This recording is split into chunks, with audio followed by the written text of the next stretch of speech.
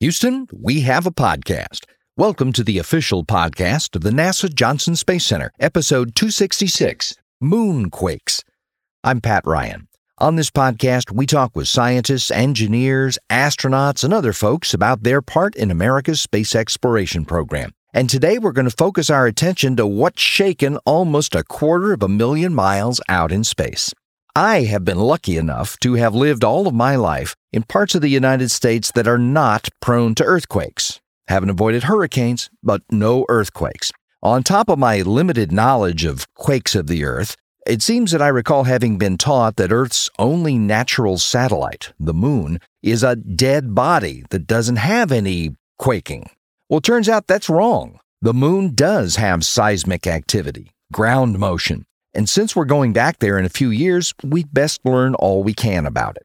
Today, we're going to do Intro to Moonquakes with lunar seismologist and planetary scientist Dr. Ceri Nunn. Nunn has a doctorate in seismology from the University of Cambridge, which she followed with a one-year postdoc at Durham University in the UK, then a fellowship at Ludwig Maximilian University in Munich, and then another at the Jet Propulsion Laboratory, where she is now a research scientist using seismology to study the structure of the Moon. And she's currently involved in a number of NASA missions that are rewriting what little I thought I knew about lunar structure. So let's get educated.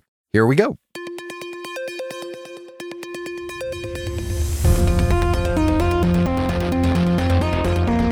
T-minus 5 seconds and counting. Mark. Mission start. T0. Launch commit light circle. Correct. There she goes. Houston, we have a podcast. For those of us of a certain age, as they say, it was once a scientific fact that the Moon was a dead body. There was no life there, no water, no air, not even any vibrations except when it got hit by a meteor digging a new crater. Ceri Nunn, when did science start to realize that there actually was seismic activity on the Moon? Well, that's really interesting because it's not really until Apollo 11, and even then, nobody's quite sure, because what happened with Apollo 11 was they took a seismometer, and it had these crazy signals, like just nothing we have ever seen on Earth. The signals, they last for over an hour, even for something really small. They can, they rise very slowly and they decay even more slowly. They just almost like a sound wave, but for an hour. They just like this crazy signal. And so it's like what? So of course, one of the first questions that they had was, had they just set it up wrong? That they'd done something, something wrong with the seismometer, or the way it was installed, or even the way it was digitized, that just something went wrong. And so they had many signals like this. They did see some the footfalls of Buzz Aldrin. That's kind of on the short period seismometer. But they said that they see these much longer signals on the mid period seismometers. And so they just look crazy. And it actually wasn't until they deliberately crashed the spent lunar ascent module from Apollo 12 a few months later, when they see something so similar to these kind of long natural signals. They're like, oh, okay, we know that something can, that far away and that kind of size can create a signal that's really similar. So that's kind of where they say they began. And one of the first things, I guess, so one of the other things which they would have considered was that maybe the sources themselves just take an hour. There's some kind of rumbling or some kind of tremor or something. But they realized with this impact that that's not true, and that you can just make it. You can impact something that's over 2 tons into the lunar surface. The impact's really quick, but it generates this really long signal. And then kind of from there, sorry, carry on. Well, I was saying we're going to get back to that in a second, I think. I want to ask you how you got interested in this in the first place. Now, you're talking about something that happened more than 50 years ago. So the data, the knowledge has been around. How did you become interested in seismology and studying the Moon? So I was I was fascinated by the Apollo missions themselves, and particularly the geology of it, and the way that it was a very science-driven mission, and had been fascinated for a long time. But it's actually the InSight mission to Mars that was kind of, getting, they were preparing the InSight mission to Mars, which is a seismic mission to study Mars. And as I was finishing my PhD, I was looking around for something to get involved in that. Mm-hmm. But I really wanted to do something very data-driven. And so the obvious choice was the moon, because there were, over 13,000 signals, and they sit there in the archive. So for a data-driven scientist, it was the kind of obvious next step. When you say 13,000 signals, you mean like recordings of 13,000 seismic events? Yes, of all different types. Okay. So we'll perhaps get into that later. But yes, different types, and even more of thermal events. So yeah, there's many signals to look at on the moon, and the seismometers ran for some of them for over a year. So that was kind of where I wanted to, that was where I wanted to focus. And so what I did was write a fellowship application to apply some new techniques which we use on Earth to try to get. What I wanted to do was get a depth profile. So basically, look at how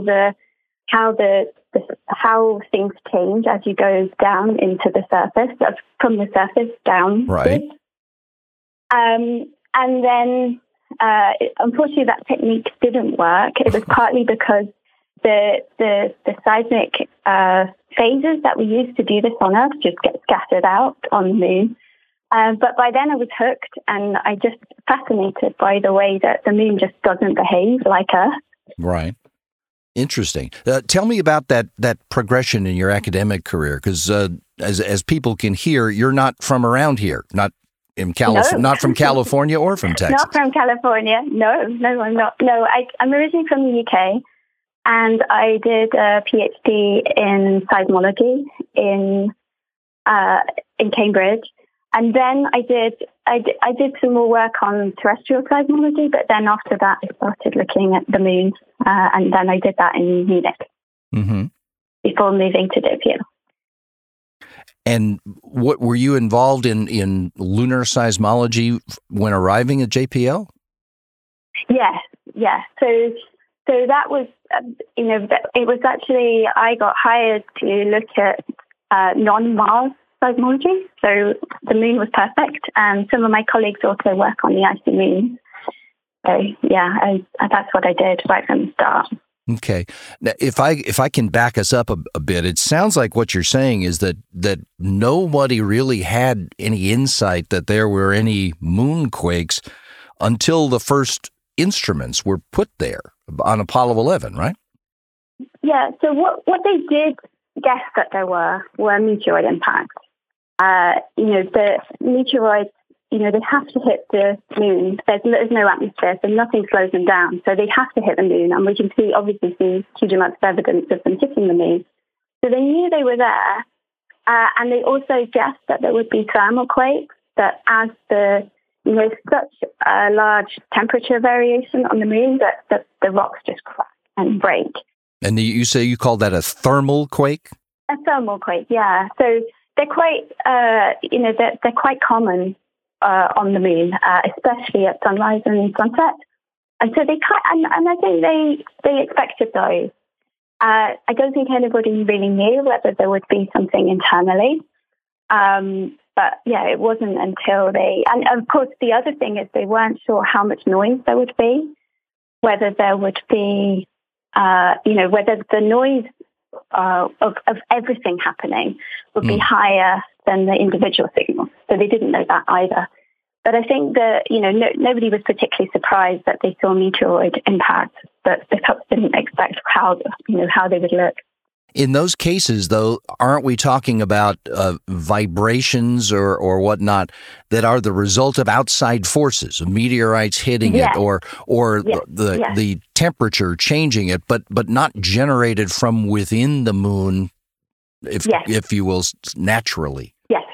Yes, exactly. Yeah. So those are the expected ones, and then internally, so they started So again, it kind of came quite gradually. That when they went to, they added another station, then they can see that some of the signals arrive at roughly the same time. And in order to get the signals to fit, they have to be quite far away.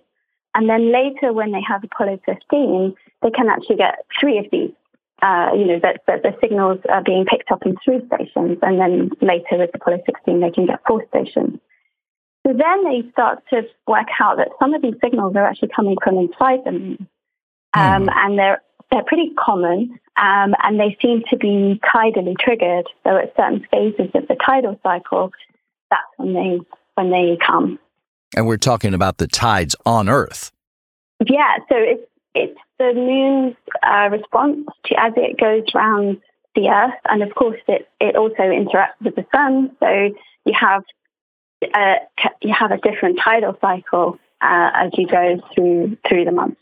Well, it's interesting. We're taught that the tides on Earth are, in some ways, are impacted by the moon. Now, to think that the tides are also impacting seismic activity on the moon. Yes, they do. We have the moon's smaller than us, but we have an impact on the moon, and it's obviously a bit short on water, so there's no they don't have that kind of tide. But yeah, right. there's body tides like within the moon itself that are changing. And a moment ago, you talked about how on subsequent Apollo missions, they were able to get readings from multiple stations. Are you talking about seismographic equipment that was left behind at each of the Apollo landings? That's right, yeah. So those were still operating after the astronauts left?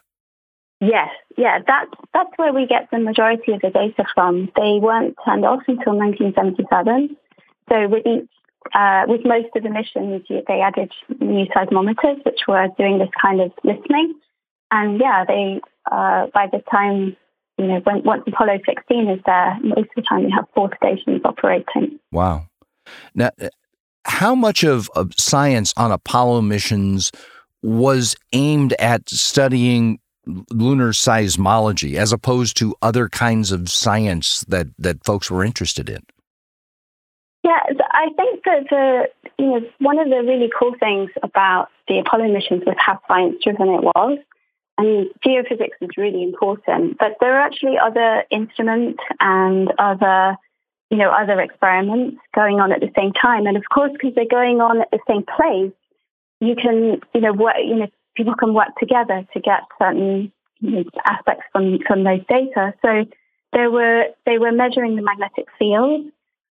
They measured the heat flow coming from, the center of the moon. Mm-hmm. They measured the solar winds as well. So there were various experiments. The seismic experiments were really important, I think, because it was kind of one of the main focuses. But still, there was really other cool stuff, and of course, the geology and the observations that the astronauts made, and then the sample returns were really important in terms of Apollo science. Right. Well, they were the first people to go there, and scientists want to know everything. And I'm sure they were fighting with each other to get their different kinds of experiments. I think, there definitely were. There was a lot of grumbling, I think, about, oh no, you haven't done this, or we haven't done that. But I think overall, the overall focus of being, very science focused is perhaps a little bit of a surprise, certainly to me, that, you think of it as, a human exploration mission, whereas a huge part of the human exploration was to gather data for science. Right. Now, talk about some of the different ways that the Apollo missions gathered data. You made reference before to crashing one of the components of an Apollo into the surface. I want to do again. Well, okay, but I mean, did they just put seismographs on the surface and then get the readings of whatever happened to happen, or did they? What other kind of purposeful things did they do to generate some readings? Yeah, so they crashed the the Saturn IV boosters into the surface. They crashed the Lunar Ascent module. They did some active experiments where they had grenades, where luckily, I think the grenades were detonated after the astronauts left. Oh, okay. But they, so they're kind of, they're looking at because they're generating a signal and you can see for, like a kilometer or something into the surface. You get a really nice seismic reading from doing that. And then much smaller ones where they were kind of like a little thumper, and that's really small. It's like on a kind of 10-meter scale. But and that gives you a reading into like the first 1 or 2 meters of the surface. So you've got this range of, from like 1 to 2 meters, around a kilometer, and then right into the depths of the moon. Some of the, the deep moonquakes themselves might be 700 or 800 kilometers deep. Wow. So you're getting this range of observations from, different ranges, different timescales, which was really helpful for trying to make a picture of the whole moon. Well, that leads into the basic question, I guess. After all of the research and done on these Apollo missions and the data gathered over the course of the several missions, what can we say we learned about the moon's geology and the seismic activity there? Yeah, so I think probably the most important thing is to do with the structure of the moon, that the moon has a core, a mantle, and a crust. And the crust be probably around, 13 kilometers on average, like that kind of thickness. Okay. And then the core would be maybe 380 kilometers. So what you also get is, the mantle's a bit different from Earth. You don't get it layered in quite the same way, and there's probably a partial melt layer. But it's looking sort of somewhat similar to the Earth. But what was obvious right from the start, I think, is that you have this very important scattering region. And what happens is that because the meteoroids have been bombarding the surface for 4 billion years, right, you get what you get is this very fractured surface. And there aren't processes like on Earth to kind of close up those fractures. So what you get is a region probably around the edge, maybe possibly as much as 100 kilometers, where you just kind of, if you get a seismic wave in there, it will kind of stay and bounce around until eventually it attenuates and there's nothing left of it. Right. And that's what we see, right? The seismograms I was trying to describe. You can't have a seismogram that goes on for an hour unless you have something like this. And that's perhaps one of the biggest differences between the moon and the Earth, is that this scattering region is really, really important. Is it correct to say, and I'm trying to characterize it in my head, is it like the seismic waves are echoing around, and the fact that they continue for an hour is what's so surprising? Yeah, I think so. I think what we think is that there's like some kind of space to the scattering layer, and so they're being sent back up to the surface, and so they're not being lost in the whole moon. They're kind of being stuck in this surface layer. And then, the process you described of it echoing around is quite important. That's interesting. Now, we've been hearing lately about how people who are studying some of the samples brought back from the moon are learning new things by applying modern techniques to examining the actual samples that were brought back to Earth. Has subsequent study of the seismic data led to any new discoveries? Yeah, I think so. And I think so. There really was some, heroic effort to preserve these data. That it involved kind of searching in old garages and various other things. There was, some of it got preserved correctly at in the data archives, but there was various bits that were missing.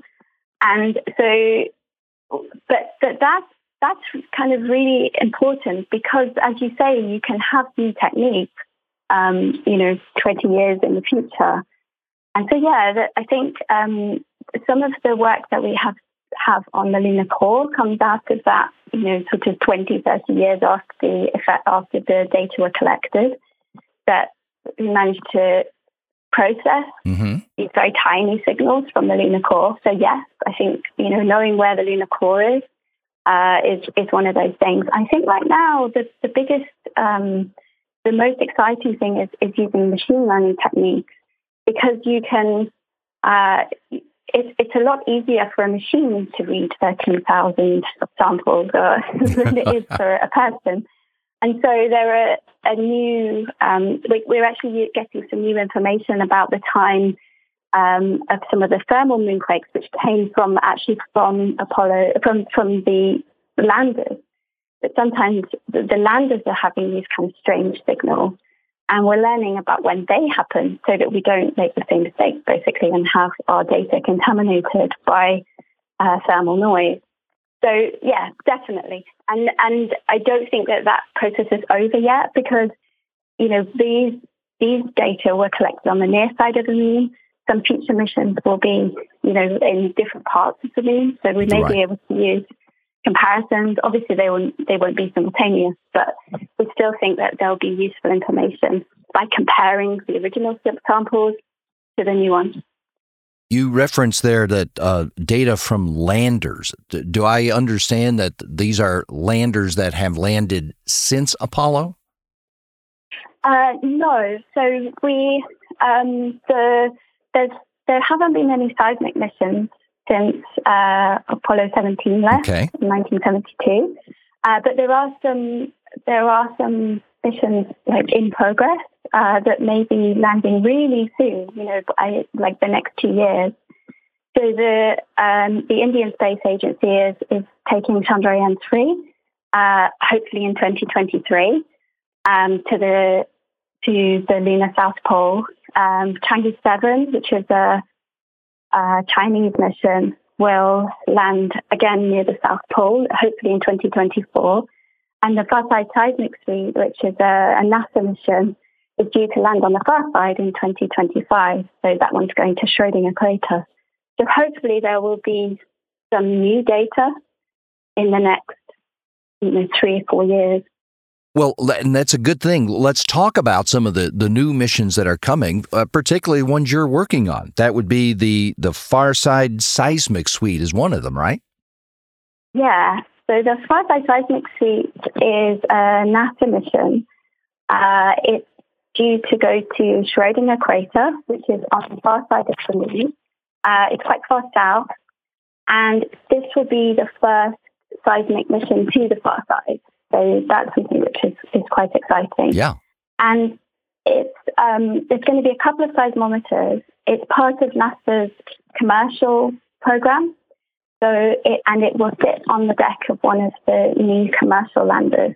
So it's a fairly small mission with these 2 seismometers to a single place, but somewhere we've never been before. Is that the particularly new and exciting part of it? Is that the area where it's going? Yeah, so it's going to Schrödinger crater, which is it's 3.8 billion years old, which is quite, I don't know. Yeah, it's quite young for the moon. It's 150 kilometers in diameter. It's really beautiful, and it has a peak ring structure. So it's one of those craters with like a concentric ring in the middle, and then a crater rim around the outside. And it looks a little bit. It's got a lot of similarities with Chicxulub, which is the dinosaur-killing crater on Earth. Mm-hmm. But of course, on the moon, it's much better preserved. It's still sitting there. So it's kind of something of a museum piece. So yeah, we're really excited about going there and looking at the crust there. You said this is supposed to launch in 2025, and how long does it take to get there? How long will it be working, gathering data? I don't know exactly how long. It's the moon's not that far in space Right. terms. And the mission, the nominal mission is 4 months. And one of the cool things about the technology of this is that we've got something to have it, make sure that it works through the night, so that we can use it both day and night, which means that we get a continuous record of like 4 months. Now, being on the far side of the moon, how do you get the data home? Well, we'll be able to store it part of the time on the lander, and we'll have a relay satellite, which will that will be sort of further behind the moon, so Okay. it will be able to send the data back to Earth.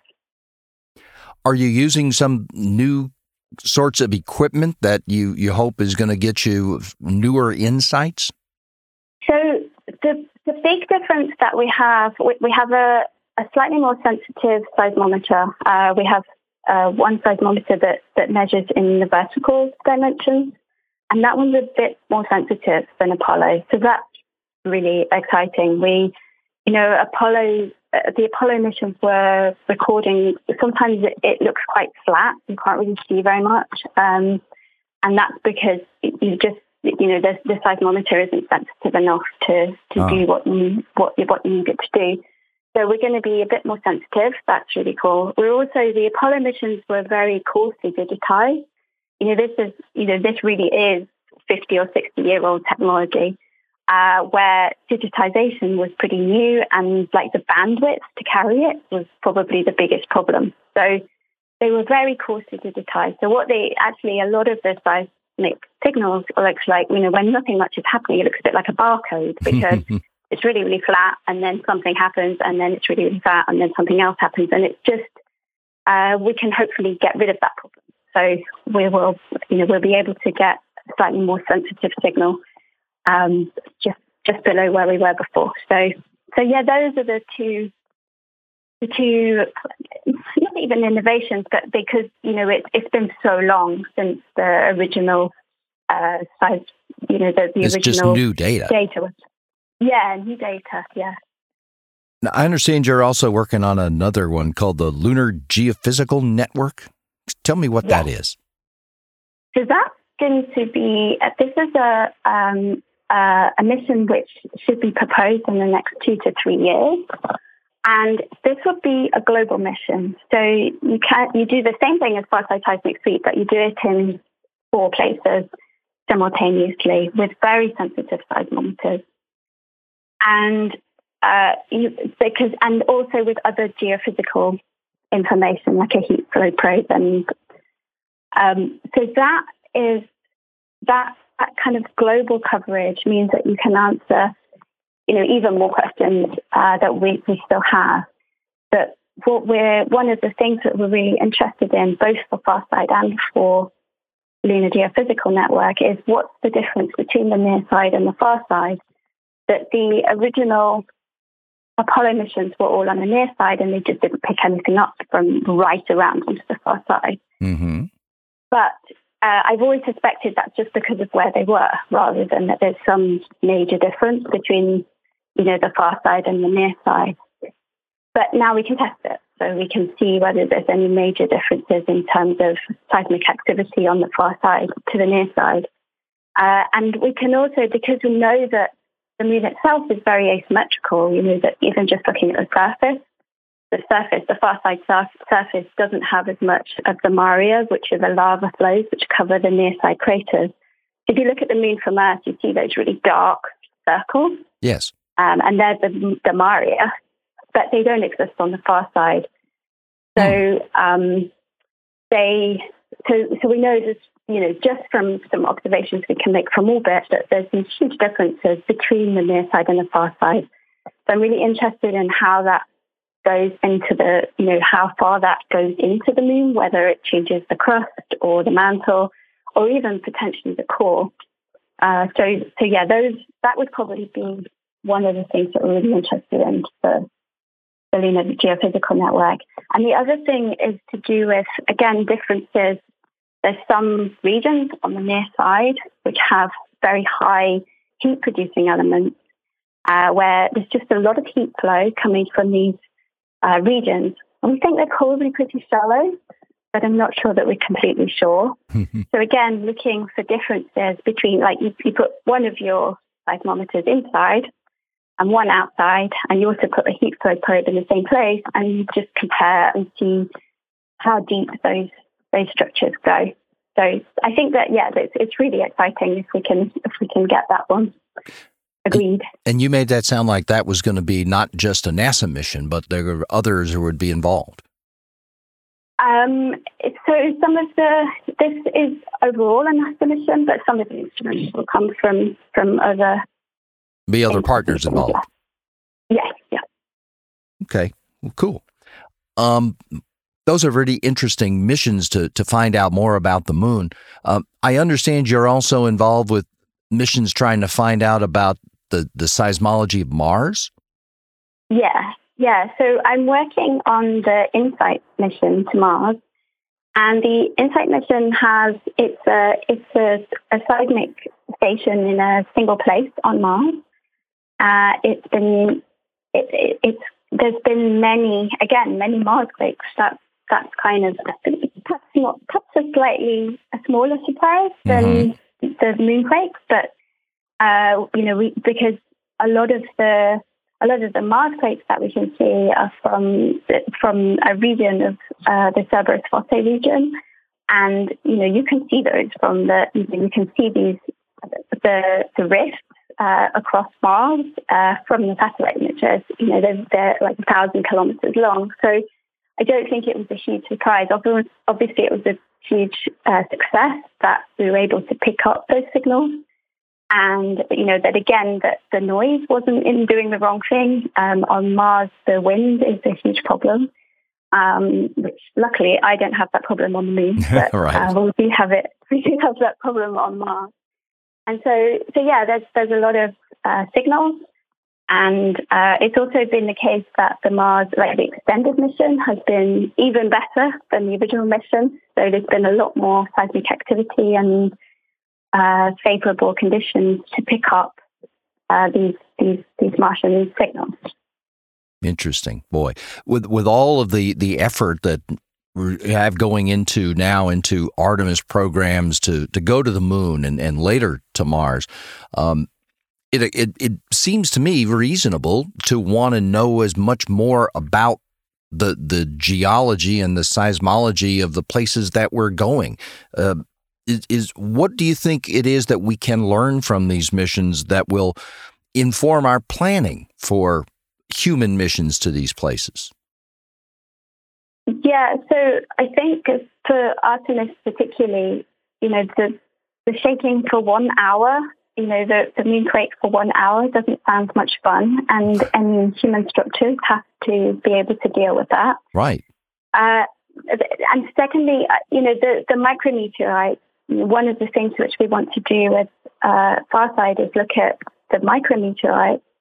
And, we know that there are a lot of them. We know, they come in very, very fast because there's nothing to stop them. Although I think it's been estimated that the chance of being hit by something, say, like ping pong ball size is 1 in a million, which I'm sure the astronauts are kind of reasonably happy with. Yeah. There's things which are smaller and will almost definitely damage human structures over time. Is something which NASA is very conscious of, and obviously any other space agencies are very conscious of, to make sure that the equipment is robust to that. So I think that in terms of planning those, the human exploration missions, that's what some of the things that the seismology can tell us. To know more, as much as we can, I guess, about the what the ground we build our stuff on is going to do. Yeah. We can also look at the surface and the subsurface.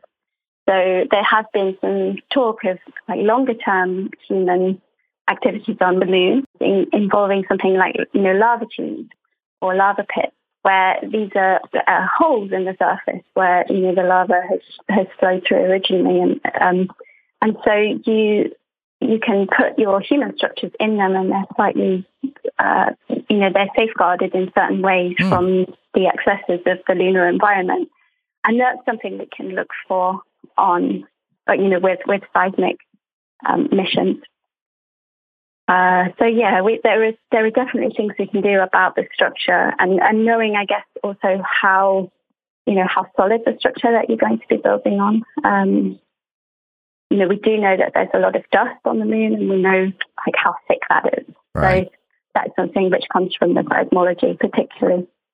So that's another issue which people have to consider. It'll be fascinating to see what you learn from the future missions and can add to the body of geologic knowledge of the moon. Be very interesting. Yeah. Ceri Nunn, thanks so much for taking the time to educate us about what's going on here. I appreciate it. Thank you. It's been really fun. Thanks for inviting me. Houston, go ahead. Stop of the space shuttle. Roger, 0G, and I feel Shuttle has cleared the tower. Became a theme for all mankind. It's actually a huge honor to break a record like this. Not because they are easy, but because they are hard. Never Houston, welcome to space. There is so much that has to be done to support the Artemis missions to return human beings to the surface of the moon, and this time in a sustainable way to learn more about the place and how we can live there long term and use the moon to support deep space exploration. There are new rockets and spacecraft and lunar vehicles and such to design and build, and plans for and methods of establishing the infrastructure to support that human activity on the lunar surface. And there's a need to learn about that surface, the place where we plan to build facilities that will last. The hard science that Ceri Nunn and her colleagues are doing is another important part of NASA's plan for future exploration. I want to remind you that you can go online to keep up with all things NASA at nasa.gov. In fact, you can get all the NASA news you want delivered to you every week if you go to nasa.gov/subscribe to sign up for the NASA newsletter. You can find the full catalog of all of our podcast episodes by going to nasa.gov/podcasts, scrolling to our name. You can also find the other exciting NASA podcasts right there at the same spot where you can find us, nasa.gov/podcasts. This episode was recorded on August 22nd, 2022. Thanks to Will Flato, Gary Jordan, Heidi LaBelle, Belinda Polito, and Jaden Jennings for their help with the production. And to Ceri Nunn for shining a light into the dark craters of my knowledge of lunar seismology and helping us all understand more about that spot in space that humans will return to in just a few years.